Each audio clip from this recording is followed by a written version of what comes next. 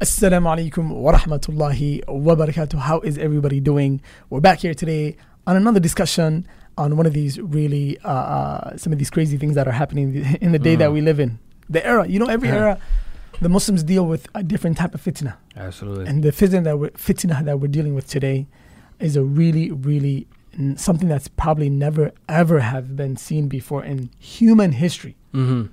It's really, really on another level. But alhamdulillah, there are among us who are, inshallah, you know what I mean? We have no option but to go after these movements and try to clarify for the Muslim community as much as we can.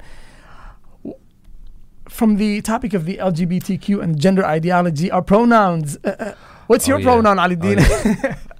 I thought we had a default pronoun that we didn't have to, say out loud. Yeah, but the argument is that's socially constructed. There is no such thing as a man or a woman or he or a she. And so a person can identify as to whatever they want. Not in my book. Not where I'm from and how I grew up. If I am a man, I am a man. You know that I am a he or whatever they want to call it. I don't have to basically write down or tell you that this is how I identify myself with these pronouns just because I feel this way. Whatever is binary or whatever they call it nowadays, they, them. None of that is true. If you are a man, I'm not going to grammatically incorrect myself just to appease to whatever you like or whatever makes you feel comfortable in your own skin or body. If you are a man, you are a man. And if you are a woman, you are a woman, period. Okay. So the idea is now the lines are blurry because there is no such thing as a man and there is no such thing as a woman.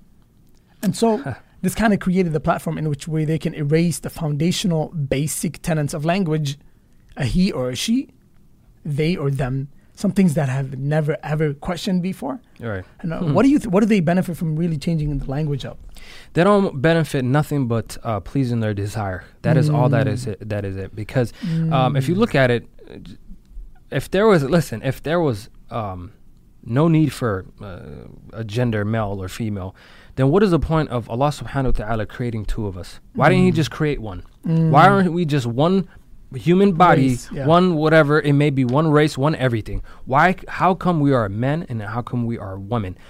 First of all, if you feel like just because you don't feel comfortable in your body, if you have not seek treatment to figure out what is wrong with you up here psychologically, then it is not right for you to go out and snip and change, your body just so you can feel like, okay, I'm more of a woman when I'm actually a man. And the problem with that is when they put this on us in society, and we don't come out and oppose to it, we feel like we're the ones who are attacking. They make us feel like we're the people, we're the problem, and it's not them who are the problem. Just because you feel like you are a woman trapped in a man's body or the opposite, that has nothing to do with me. I'm judging you based on what's apparent, and it's not the opposite, and I'm not going to change it for you today. Yeah. So what used to be the exception, in you know what I mean? There were people, a small percentage of humans, extremely, extremely, like 0.00001% of the population that would ever be kind of confused about their gender. You know what I mean? And this is, any type of confusion that you can easily get a person out of. But now they made that, instead of the exception, they made it the general rule. Right. And so it became the general rule that if you feel a certain way, you can identify and do whatever you want with it. So if I identify myself as an animal, do you have to see me as an animal? We don't have a problem with it. What about an object? No. What about my glasses right here, or my phone, or my watch? I identify as it. You're going to have to eventually accept that then, right? Of course. Because you've accepted everything else. You're going to have to accept that. And that is the thing that we have a problem as society. Once you start breaking the law and order and try to, quote unquote, liberate everything, then you're giving room for anyone to act however they please. And here's the one thing that people don't see. This whole I'm a man, woman, blah, blah, blah, is, okay, what about an individual who's a kleptomaniac?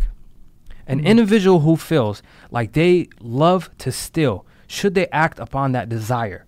Should we give them the ability to walk into this room right now, into this podcast, and literally say, put your hands up, give me everything you want? Oh, okay, if you feel like you have to act upon that desire, here's my glasses, here's my phone, here's my watch. Can we give them all that stuff? And the answer is no. So why are we comfortable to allow certain group of people to push their agenda on us, their gender ideology, to say, hey, this is what I identify as, and you have to accept it. That is not right, and I'm not going to accept it, subhanAllah.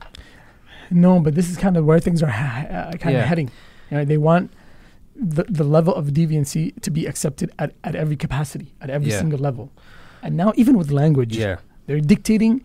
And this is why a lot of non-Muslims were kind of mad at this. You know, a lot of Christians, a lot of religious figures across the country were like, you know what, we're not accept this. Yeah. I'm not going to call you, Zay, Z, Zoo, Z, you know what I mean? Whatever it may be, Whatever it might be, you know what I mean? The language is laid out, you know what I mean? If you want me to kindly, if you have a certain name, just like, you know, when it comes to names, if my name's, you know what I mean, Sulaiman, and then you're going to call me Sulaiman, or my name is David, and you're going to call me David, or I ask you to call me, that's fine.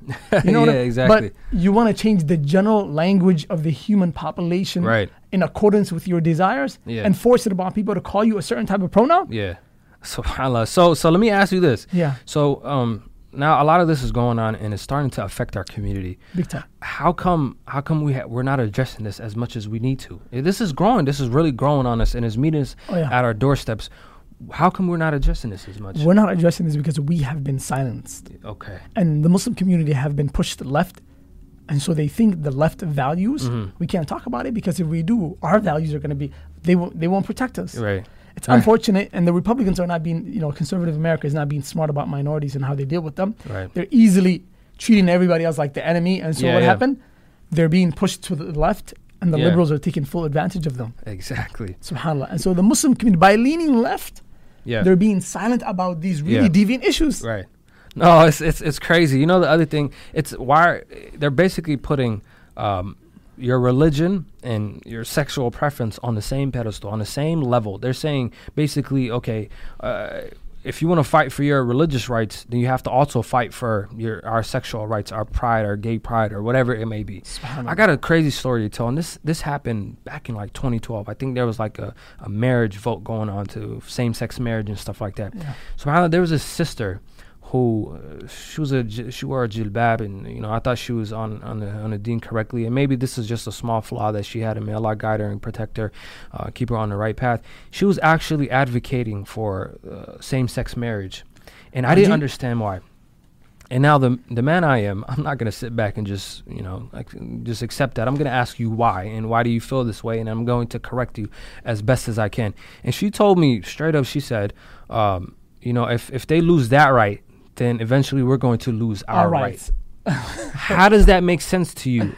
To say that Muslims are going to lose their right because the United States of America is not giving the same marriage rights to the LGBTQ community. So as Muslims, we're going to lose our right. We're not the same people. We're not going to put Islam and what you desire in your heart on the same pedestal. It does not work like that. It will never work like that. So obviously I didn't have as much knowledge as I do now, but alhamdulillah, exactly what I said was what I told her, and I wish I can have these conversations more and more often. It's the reason why we're talking about it today. We do not have to compromise our religion just to make, just so we can get ahead in the future and make other people feel good about us. Because the problem is, once you do that, then they're gonna feel like it's okay for them to come into our community and be able to push their agenda on us. Of course. And that's what's happening today. They're really pushing out on us too much, subhanAllah. Of course, big time. And that's where the silence is coming from. Yeah. You cannot talk. You know what I mean? You will get extremely canceled out if you go against these norms. Yeah. If you attack any of these desires or say this is actually abnormal. Yeah. And it's not the norm for a human being to be in this type of style, living this type of lifestyle. Yeah. That's it. You're considered backwards, this and this, and they'll come after you with all full force. Exactly. Now let me ask you. So what would you say to the Muslim youth, especially today, who are befriending, people of that community and just kind of freely mixing with them, whether it be men or women, just that community in general becoming a part of the relationship with the Muslim youth today? Yeah, it's very, very dangerous. I wouldn't advise any Muslim. Rather, قال النبي صلى الله عليه وسلم المرء على دين خليله. A person's on the deen of his friend. Absolutely. فلينظر أحدكم من يخالل. So one should take heed, close heed, to the one who you consider as a friend. So if you have a friend that's, full blown out, there's retaliation towards Allah subhanahu wa ta'ala. Right. You know what I mean? Oh yeah, you made this a sin. You know what? Actually, I'm committed and I'm proud of it. And there's nothing you can do about it. Right. So when you consider that type of person as a friend, they might not say that outwardly, but that's clear cut in a nutshell what it means. So as a Muslim, it's extremely contradictory, and it's extremely against any of your foundational beliefs to put yourself in that situation. So befriend good Muslims, befriend people who, even some of the Muslims you shouldn't befriend, because you know what, they're not of good influence. Exactly. But you're ready to go above and beyond that and befriend people who are opposed to, you know, what the principles and the foundation of what Islam is. Subhanallah. And that's what we're dealing with, and it's very unfortunate because it is affecting our community very slowly. What do we say? Do you know what I saw? The most heartbreaking thing I saw. Tell me. Wallah, subhanallah. I saw a young Muslim girl, which I thought she was Muslim because she dressed like a Muslim. Semi. Okay. And there was this African American girl who was squeezing her in and kissing her. Astaghfirullah. Okay. This non-Muslim girl was squeezing her in. On this like a bow right type of thing. And I was sitting outside kind of enjoying nature. She saw me, she was shocked. I saw her, I was shocked. What are you talking about? Come on now. Come on. Yeah. And she had her squeezed in, and then it's as if the non-Muslim girl was doing it on purpose whenever I looked over, because she would squeeze her and kiss her. Yeah, subhanallah. It was so heartbreaking, wallahi. Yeah. Where have we come to in society when we see our Muslim youth or engaging in these kind of activities publicly as well? Subhanallah. Publicly, you know. Subhanallah. You know, the sad thing about this is because what we don't see is that things kind of grow on you, and that is not something that happens overnight. It is not overnight that a person becomes a member of that community. It's not overnight that you just become whatever it is that you want to become. Things have to actually grow on you. And it's the small things that you don't see right away. It's the small signs that you're just overlooking because you may see as something that's, you know, it's really not something I should give attention to. And parents are, you know, a victim of that because they're like, you know, my child is probably, you know, just doing some normal stuff and this is just a normal thing nowadays. It's not a problem. Where it gets to a point where it's almost too late to turn back. You almost hear this happens a lot. There's a lot of stories out there, and they don't understand that if you accept this and you don't nip it at the bud, you don't cut it off right away, and it grows on you, it is hard to prevent it or hard to counter it later on in the future. Of course. And that's the problem we're having in our community today. We're not attacking it. We're too quiet. We're saying, no, we don't want to be a part of that cancel culture, whatever you call those stuff nowadays. And for that reason, we are being victimized. We are being attacked. We are the ones who have to suffer.